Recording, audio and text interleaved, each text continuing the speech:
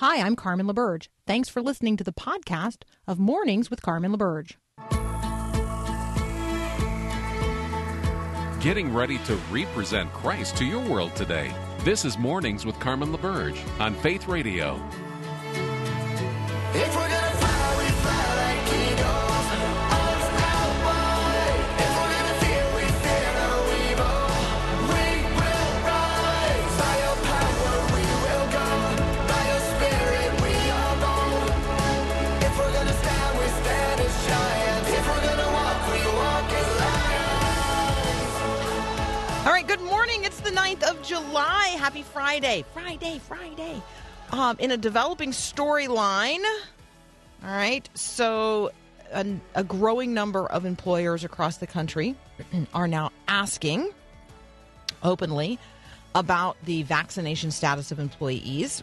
Bill English from BibleandBusiness.com sent me a couple of articles yesterday and said, I think this is just the tipping point, tip of the iceberg, and then the tipping point. This is something that everybody should begin anticipating. And so I thought talking about it a little bit this morning might be helpful and direct you to some resources related to it. You will remember that a couple of days ago, President Biden, in what we kind of thought at the time was an off-the-cuff comment about, going door to door, knocking on doors across the country, much like, census workers, and giving people updated information from the government about the need to be vaccinated, the safety of vaccinations, where they could get vaccinated on. And so that has provoked a number of conversations. Well, the latest person in the Biden administration to kind of double down on this this question about whether or not the government is going to go door to door, HHS Secretary Becerra, about whom we talked a lot before he was confirmed, said yesterday it's absolutely the government's business to know the vaccination status of Americans. The full quote, which you can find all over the place today, says the federal government has spent trillions of dollars to keep Americans alive during the pandemic. So it's absolutely the government's business. It's taxpayers' business if we have to keep trying to spend money to keep people from contracting COVID and helping reopen the economy. He went on to say it's our business to make sure Americans can prosper, freely associate, and knocking on the door has never been against the law. You don't have to answer, but we hope you do so we can help dispel some of those rumors that you've heard and hopefully get you vaccinated. So it probably wasn't an off-the-cuff comment. That looks like there is some traction to this idea that the government may, in fact, go door-to-door and seek to talk with unvaccinated Americans about getting vaccinated. I found a post on the HIPAAjournal.com website very helpful because there are people who will say, hey, that's a HIPAA violation to even ask about my vaccination status. It's actually not a HIPAA violation for someone to ask about your vaccination status. It's also not illegal for your employer to require you to be vaccinated, particularly if you are a public-facing employee of any kind. And then there are people who say, well, yeah, but there's religious exemptions and there's medical reasons. Do some research to discover whether or not it's actually a part of your religious belief system, sincerely held religious beliefs, to not be vaccinated. Because if you've been vaccinated for anything, then coming up with a quote unquote religious reason to not be vaccinated in this case might be problematic and a bit of a challenge. You may actually find it easier to acknowledge a medical reason. And so you might want to research those as well. If you are a person who has decided not to get vaccinated and you're looking for a legally legitimate reason not to do so, just in terms of then being allowed to continue to function in spaces and places that are being closed off to those who are not vaccinated, not fully vaccinated, or the ongoing requirement to wear a mask, which is the sort of way of not being vaccinated and getting around the restrictions and regulations that folks are implementing in certain places. All right. Matt Hawkins joins us next, former policy director for the Ethics and Religious Liberty Commission. He is a public theologian. You can find him at MatthewTHawkins.com. We're going to talk about abortions in Minnesota. Guess what? Dropped to the lowest level since 1974. That's up next here on Mornings with Carmen.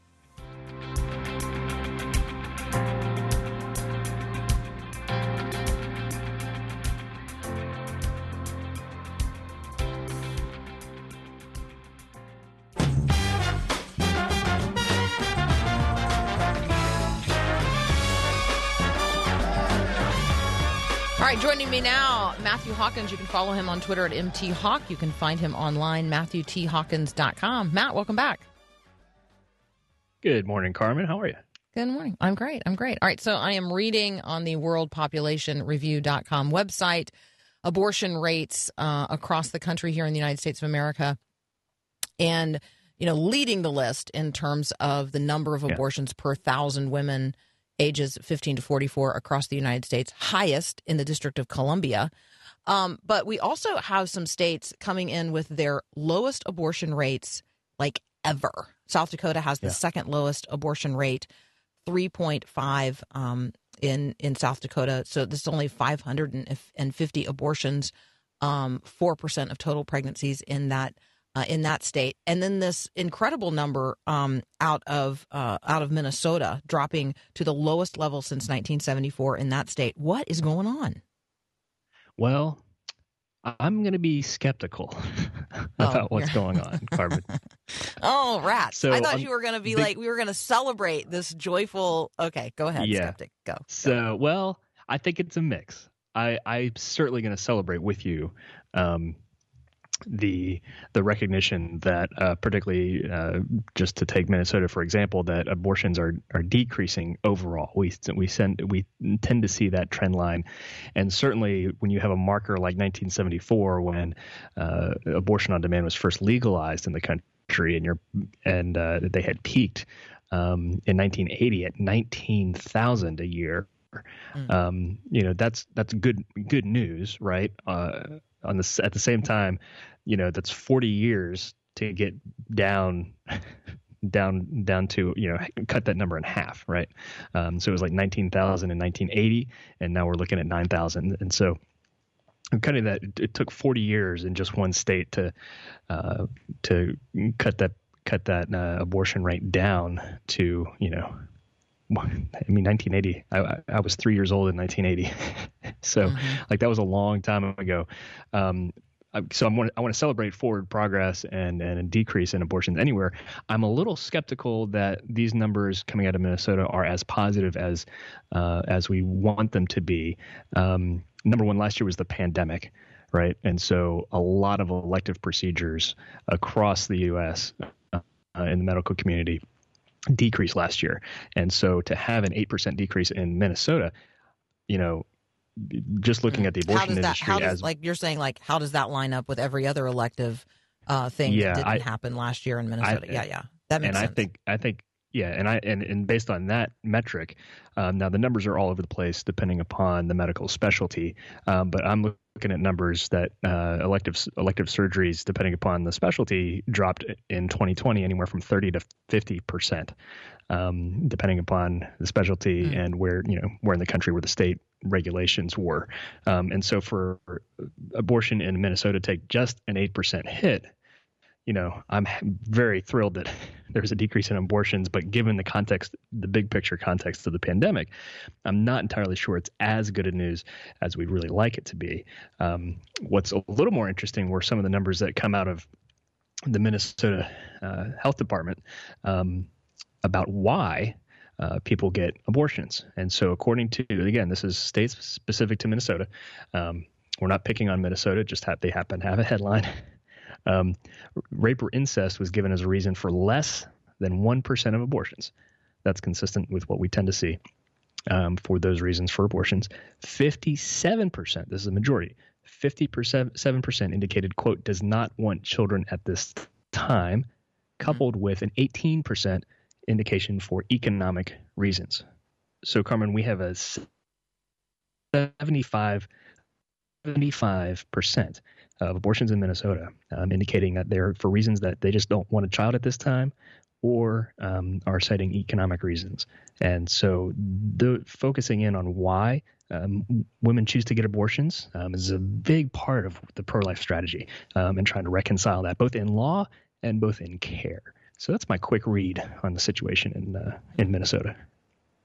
I had a listener who asked a question, what about those chemical abortions you guys have talked about, where people could get pills through the mail? That's probably totally unaccounted for in most of this. Yeah, that's hard to get a read on those numbers. Is those is like you said, the chemical abortions and abortions by the pill. That is additional reason for me to be super skeptical, or at least not be too thrilled with the numbers. And Planned Parenthood specifically, their abortions actually increased in 2020 by 16%. So as a matter of market share and as a just a cold look as any kind of competitor. Don't weep any tears for Planned Parenthood. They're doing just fine, sadly. Yeah. All right. Matt Hawkins and I are going to pick up a different topic when we return. We're going to talk about religion at the Supreme Court. What happened this year and what can we expect in the year to come? That's up next. You're listening to Mornings with Carmen.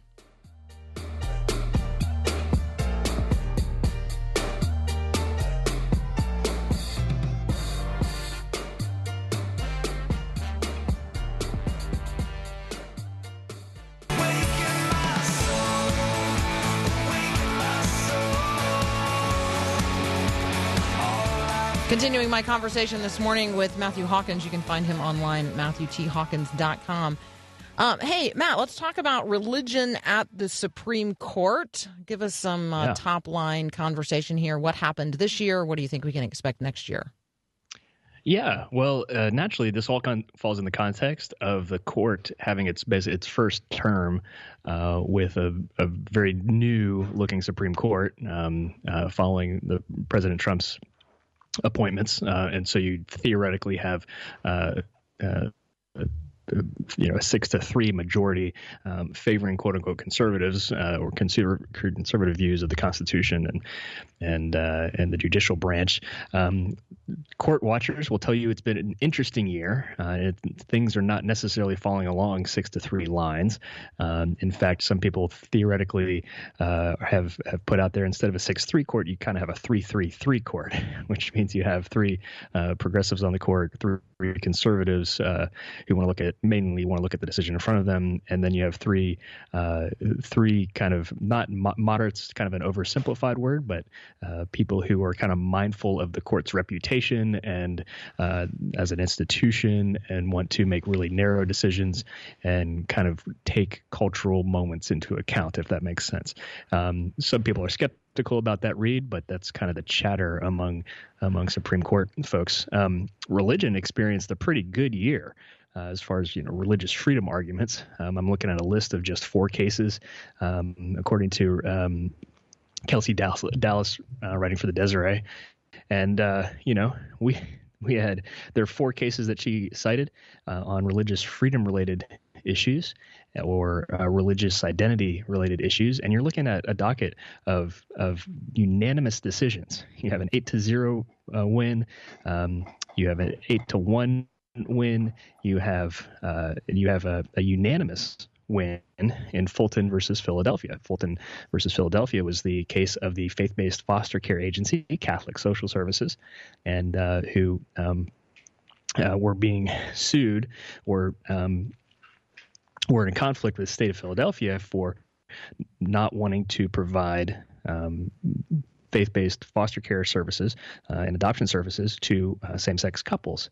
Your listeners have probably heard you discuss that particular case, but that's a win, unanimous, 9-0 decision for Catholic Social Services, which I don't think anybody really saw coming. But that's kind of the style, I think, of Justice Roberts, in the fact that, or the trend that he tends to like to get extra majorities, like large majorities of decisions on very narrow rulings, right? Instead of kind of partisan decisions that are more sweeping. That's kind of a fine balance that you watch from the court. And so religious stuff, as far as religious freedom and religious identity experience, yet another good year. And that's probably going to put our count roughly at, I think, I'm a little foggy on the details, but about 16-17 win streak at the Supreme Court as far as religious freedom and religious conscience. So is that your read on the issue? Do you have a different read on the past year? Yeah, I think that the failure of the court to take up the Barronelle Stutzman case, which we talked about a little bit yesterday, is potentially a bad sign, at least to people across the country who are wondering how state by state their religious freedom might be, I don't know, in jeopardy. Based on the anti-discrimination laws being put into place in certain cities and states across the country. And so I think that conversation is a wide open one, and people are feeling a little exposed after the Supreme Court's, decision to not take up that case. But I think overall you've analyzed it quite well, and I appreciate that. Hey, I want to talk about this situation with the Uyghurs. I know that the U.S. Secretary of State Blinken has met with former Uyghur detainees. I know that he has said some things in relationship to that. I also had this headline that Hilton, the hotel chain, is going to build a hotel on the site of a demolished Uyghur mosque. And that seems like just horrific to me. Yeah. So one thread of consistency we have between the Trump administration and the Biden administration is that they recognize that what is happening to the Uyghur population in China under the oppression of the Chinese Communist Party is genocide. Now, genocide has a history dating well back into the 20th century, and but part of the definition, legally speaking, of genocide, of course, geno meaning tribe or race, and then side meaning to kill. Basically, the acts committed with the intent to destroy in whole or in part a national, ethnical, racial, or religious group. And it goes on to detail a number of things that qualifies as genocide. But let's be clear, that is what is happening in China. It looks different than most other genocides we've seen. Most other genocides has just been about mass killing and getting rid of people. China has taken strategies that I would call kind of a slow burn genocide, in that they re-educate people. They are decimating their birth rate with legal restrictions and persecution and often forced abortions. All of this qualifies as a genocide intended to wipe out and disagree and kind of just disappear a people group, even though physically speaking, the people would still be walking around and living, which is a weird way to think about it. But I think it's a helpful way to think about it. And then on top of that, you have a Hilton hotel. Hilton apparently has not commented, but among the persecution and the erasure of a people, the Chinese Communist government has destroyed a Uyghur mosque. And of course, Uyghurs are basically, it's a little oversimplified, but basically think of them as ethnically Chinese Muslims. They demolished a mosque, and now on those grounds, Hilton is about to build a hotel on top of that site. I feel like when you go to when you go to like Booking.com or you go to Orbitz, like it's not going to disclose that. It's not going to say, "Hey, this beautiful new Hilton hotel is built in China on the former site of a Uyghur mosque, and the people who lived here and worshipped here are either dead or they are in Chinese internment camps, being stripped of their identity and undergoing genocide." Like I don't get like crazy mad about stuff very often, but this is horrific. Yeah, it's certainly a bad look for Hilton, and we may have mentioned in the past the difference between this conflict with China in the big picture and our conflicts in the past with, say, the Soviet Union and even Germany during World War II. You have an entanglement of American businesses in China at a scale that just was not happening in World War II or in the Cold War with Soviet Union. It was un-American, to do business with the Nazis. It was un-American to do business with the Soviets. You don't have that taboo now, frankly, with American companies doing business in China, and it's kind of on the businesses at this point to. It's a lame term, but regulate themselves. I think we need This is going to show a deficiency, I think, of ethical and moral training at the highest levels of corporate America, that they don't see that this is a problem, and that they ought to be responsible for, either applying pressure where possible or bowing out to do business and declining to do business where there is Chinese communist rule. But yeah, certainly not a good look for Hilton. Let's not contribute to the erasure as Americans and American companies. Let's not contribute to the erasure of a people group. Amen. Amen. Apparently, at the construction site for the new hotel, there is a big sign that says, please warmly celebrate the Communist Party's 100th anniversary. Anyway, I'll leave it there. My moral outrage is pretty heightened this morning. Matt Hawkins, as always, thank you so much for joining us. Our religious liberty concerns are not just concerns here at home, and they're not just for Christians. They are concerns for everybody around the globe, that every person would have the freedom to choose their own religious beliefs and to convert to Christianity. Should they be led to Christ? Right? I mean, I am an advocate for everyone in every place having the full freedom of their religious expression and religious choice. And so I am deeply, deeply troubled at what's going on in China in relationship to the Uyghurs. And so thanks for helping us unpack that a little bit this morning. Certainly. Really appreciate it. All right, that's Matt Hawkins. You can find him on Twitter at MTHawk and online, MatthewTHawkins.com. We'll be right back.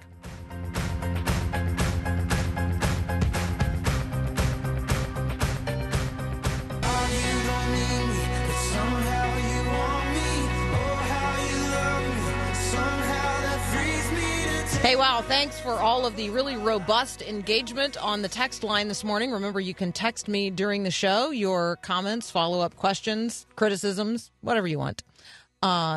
You can text me during the show at 877-933-2484. Oh, sure, you can text prayer concerns or prayers for me, encouraging words, anything. Appreciate the back and forth this morning with those of you engaging on the text line at 877-933-2484. Next up, we've got Dan DeWitt. We like to talk with him about his Weekend Worldview Reader, where this week he's got all kinds of great stuff, including a link to an article that I had missed on the movie The Chosen. It's actually posted at The Atlantic, which if you haven't already read your free articles at The Atlantic, you could read this one. Christian America's must-see TV show, pretty much in why secular America doesn't know anything about it. So we've been watching The Chosen and thoroughly enjoying it at our house. So Dan DeWitt's Weekend Worldview Reader has got all kinds of great links, and we're going to talk about some of those up next. We'll be right back.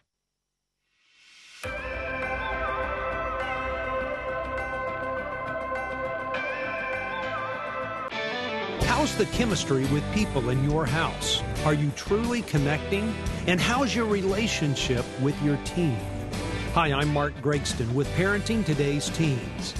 After 30-plus years of working with struggling teens and their families, I've come to realize that almost everything goes back to relationship.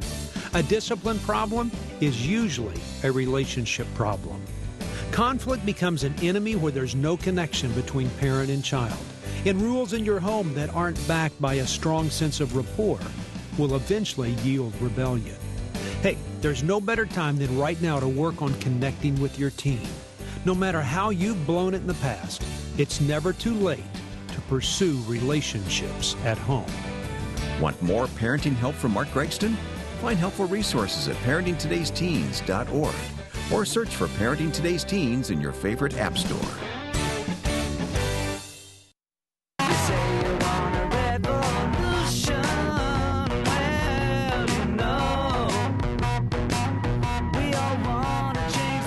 All right, joining me now, Dan DeWitt. You can find him at Cedarville University. You can most easily find him at theolatte.com. That's where you're going to find this week's Weekend Worldview Reader. Dan, welcome back. Thanks, Carmen. So great to be back with you again.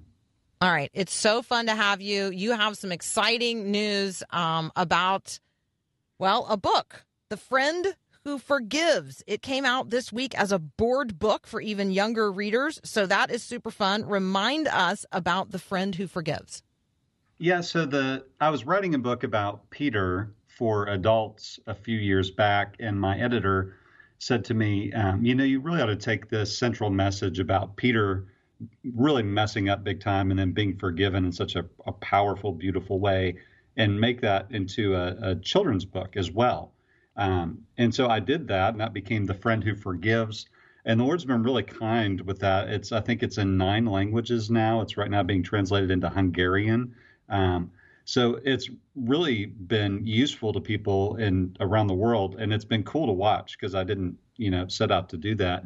And so I didn't set out to write a children's book, that is. I'm thrilled that it's being useful. But this week they turned it into, or they released a board book version of it for little kids to chew on and have their parents read it to them. Right. So we're big fans of board books at my house. Like I just like the durability of a board book. So there you go. So thank you so very much for that. The Friend Who Forgives. You guys should check it out. There's a link to it at the Weekend Worldview Reader right now at theolatte.com. All right. So I know that this reaches back to a May 28th movie release. The movie was Cruella, but I loved what you wrote about it. The piece that you have up is Cruella, Empathy, and the Power of Backstory. Talk about that. Yeah. I'm reminded of the fact, and I often have to remind myself of this, that everybody has a reason they are the way they are, including us, right? Mm-hmm. And so sometimes when we're frustrated with people, if we'll take a step back and consider what might have led to them responding in that kind of way or having that kind of character, personality trait that we find so irritating, and that gives us empathy. We could, that doesn't excuse anyone's behavior, but at least helps us try to understand, try to care. And this movie, Cruella, is the backstory for me, what's my least favorite character in all of Disney's villains.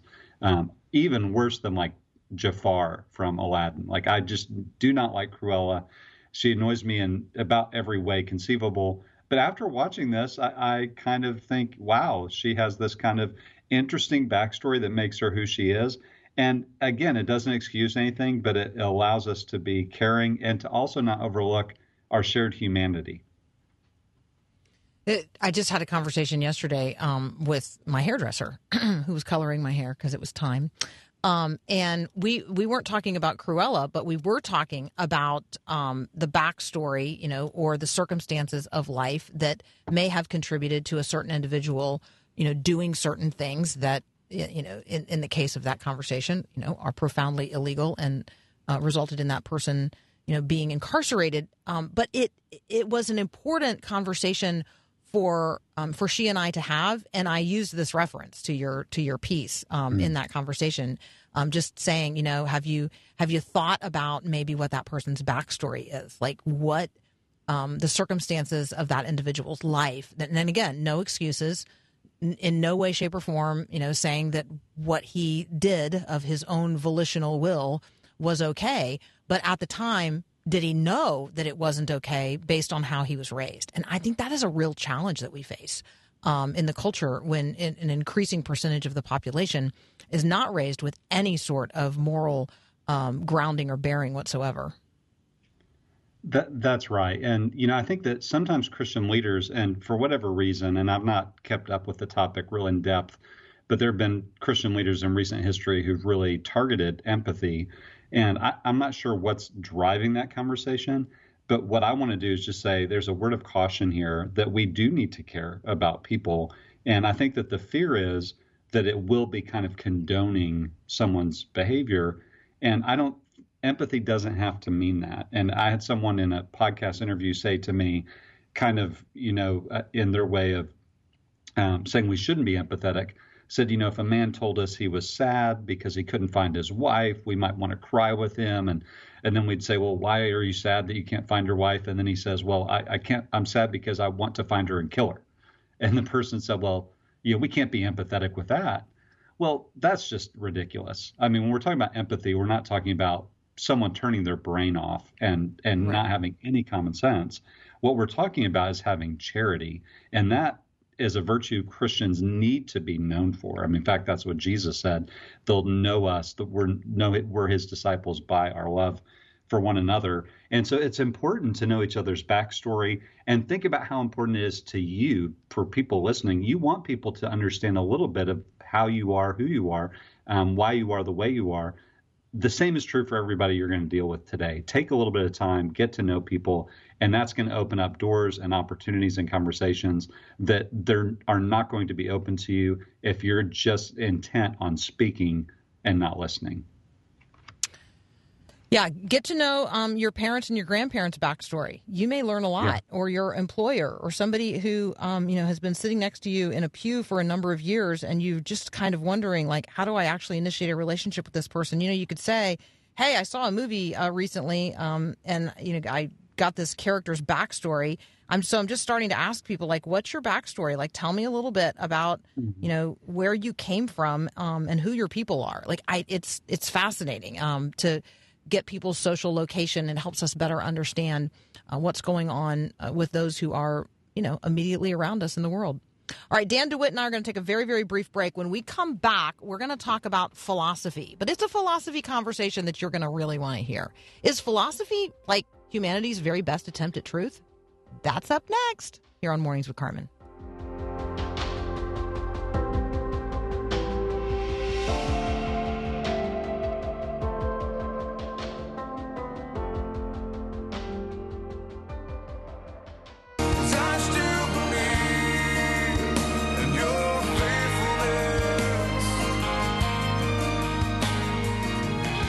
All right, continuing my conversation with Dan DeWitt. We're talking about posts this week at theolatte.com in the Weekend Worldview Reader. Dan, when we talk about philosophy, remind us, what is philosophy? And then, why it's not sufficient to lead us to the answers to the big questions. Yeah, philosophy, usually when we hear, and I liked how you set this up, this will be a conversation you might actually enjoy about philosophy, because it always sounds so obscure and so dense and weird and disconnected from real life.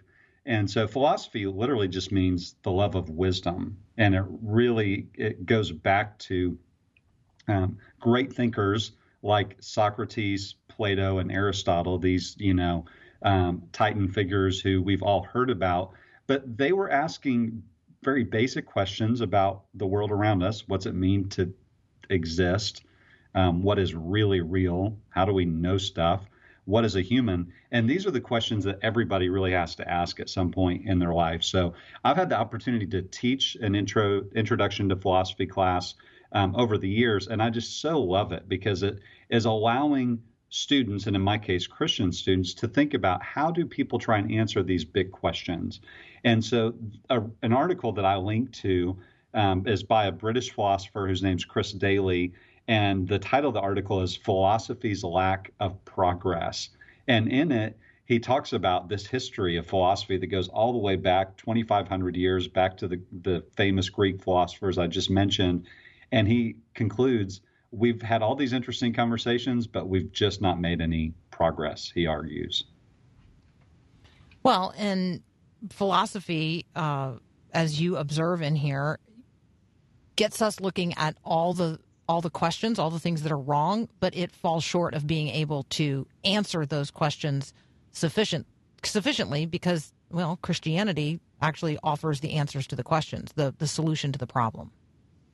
Yeah, I think that, I like to tell students, and this isn't unique to me, I forget where I've heard it before, but that philosophy and science as well are our search to just understand and make sense of the world and the human experience. And we could define it in terms of the category of bottom-up information. We're starting from our address, where we live, the world we live in, and trying to reason our way out from our experience. And what this article reminds us of is there's just so many limitations to what we can conceivably answer with bottom-up information. And it's a reminder that if we're really going to make sense of things, we need top-down information. And you might liken it to use a C.S. Lewis reference, Lewis argued that Hamlet could never really understand his world unless Shakespeare decided to give him and write into the plot answers to these big questions. And Lewis even argued Hamlet could never know Shakespeare unless Shakespeare wrote himself into the story. And that really is what Christians believe, that we can have bottom-up information and it's helpful and useful. Philosophy has a place. It's people who study philosophy tend to do better in other disciplines as well because they become critical thinkers. But we hit these limits. Our bottom-up information can only take us so far. And Christians believe that God actually has come down in a real way, in a tangible way, so that we can know the way, the truth, and the life and have real answers. Where philosophy can't make progress, it takes us to the end of our best efforts. God comes down and condescends to us so that we can know how we can have meaning, purpose, and identity. Okay, Dan DeWitt, here's a listener question that is completely unrelated to the subject matter, and yet I feel like you are the person in the world to whom I could ask this, and you might have an idea. Is it a coffee question? It is a coffee question. How did you know? All right, so Scott says, hey, there's so many threads here that I wish we could untie over coffee sometime. And then the question is about me and my husband, but we'll ask it including you. Do you and Dan and Jim have a virtual coffee shop online? Like, that's a kind of a cool idea. Could you figure that out and then invite me in it? I will work on that. I think with the Zoom, there's got to be a way. That's what I'm thinking, right? It has to be good. It has to be really good virtual coffee, though. It has to be really good virtual coffee. I will bring the really good virtual coffee. I love that. Okay, I want to get to this God Knows Your Address piece because I don't want people to miss this. Tons of people have been asking questions about, hey, am I somehow sinning because I'm patriotic? I fly the flag. I loved going out to the fireworks on the 4th of July. I don't think apple pie is racist. Like, am I a bad Christian? So could you talk with us about this piece you have posted, God Knows Your Address? Because I found it really helpful on these points. Yeah, I published this earlier this week, and I had someone who's a friend there's a generational gap between he and me. And so he responded quickly on social media. He's older than I am. And I put on Twitter, should you feel bad for celebrating the 4th of July? And this person responded, zero guilt, fighting against all the leftist liberal, he kind of saw it as possibly a concession towards liberalism to even ask the question. And I think that his response demonstrates that there is a generational divide. That what I was trying to get at is I think there's a younger generation that's really sensitive to this. Should I feel guilty for living in a country that has peace, that has prosperity? It's not because they're trying to placate liberal ideologies, but they're really struggling with, there are people around the world who don't have what we have. And so I wanted to just highlight some basic points. So I highlight things like the fact that God's sovereign over where we live. Paul says in Acts 17, God knows our times and our locations. We're called to give honor to whom honor is due. So honoring the military and soldiers is right and appropriate. Paul tells us we're to pray for peace. So living in a peaceful nation is actually not a bad thing at all, right? And we're commanded to pray for others who are living and serving in difficult places. So even while we're praying for peace where we live, we could pray for others. We're to do everything to the glory of God. And finally, I point out how Paul says in Acts 14 that even our feasting and celebrations are a reminder of God's provision. So I think for all of these things, it's appropriate and right that we give thanks for where we live, even as we pray for people who are in difficult places and seek to serve them. So can you eat the apple pie and watch the fireworks? Yes. But make sure we don't do it in such a way that we're ignoring Christians, our Christian brothers and sisters around the world. Right. And you mentioned in there that, on Sunday at worship, you sat next to a fellow believer who is from, originally from China. And we recognize that we have a fellowship with people around the world who do not live in the kind of freedom that we enjoy. That's absolutely right. And also, too, to be reminded that our deepest union, me and my brother in our worship service is in Christ. It's not even by our shared experience now that he's able to live in America and work on multiple degrees. It's not that. Our deepest union is Christ, and our identity is not first and foremost to be an American. Rather, our identity is in Jesus. And I think as long as we keep those things in perspective, I would want to tell someone who's, sensitive to this question that, go ahead and eat the apple pie, enjoy the fireworks, and give thanks to God for where you are. God is sovereign over all things. As Charles Spurgeon said, the sovereignty of God is the pillow upon which we lay our heads. So trust in that, but make sure that your identity is found first and foremost in Christ and not in the wonderful nation that we get to be a part of as Americans. Okay, so yesterday, Dan, we had a gal on. Her name is Kay Wyma, W-Y-M-A. So I want you to check out her website, kaywyma.com, because she's doing this thing. So we are today in the middle of her 3-day peace challenge. So the Peace Project is actually this 30-day experiment practicing thankfulness, kindness, and mercy, which I think that you and your students might really thoroughly enjoy. But right now, here on the program, we took the 3-day Peace Challenge. So yesterday was Thankful Thursday, making today Kindness Friday, which will make tomorrow Mercy Saturday, which aligns with your empathy conversation as well, by the way. The mercy part of her thing totally aligns with your empathy conversation. So you might totally dig her and what she's talking about. I am sure I will, and I will check that out. And I think that people who are committed to Christ and want to be kind, we all need to unite and rally our forces together. Amen. Amen. All right. Hey, Dan DeWitt, as always, what a joy to be with you. You guys check it out, theolatte.com. Everything we talked about today is from the Weekend Worldview Reader, but there's more there as well, including a piece about The Chosen, which many of you are watching and enjoying, Christian America's must-see TV show, and pretty much why secular America knows nothing about it. I found that piece at The Atlantic totally interesting, and I found it because Dan posted it on this week's Weekend Worldview Reader. So thanks for that, man. I really appreciate it. Absolutely. Thanks, Carmen. Absolutely. We'll be right back.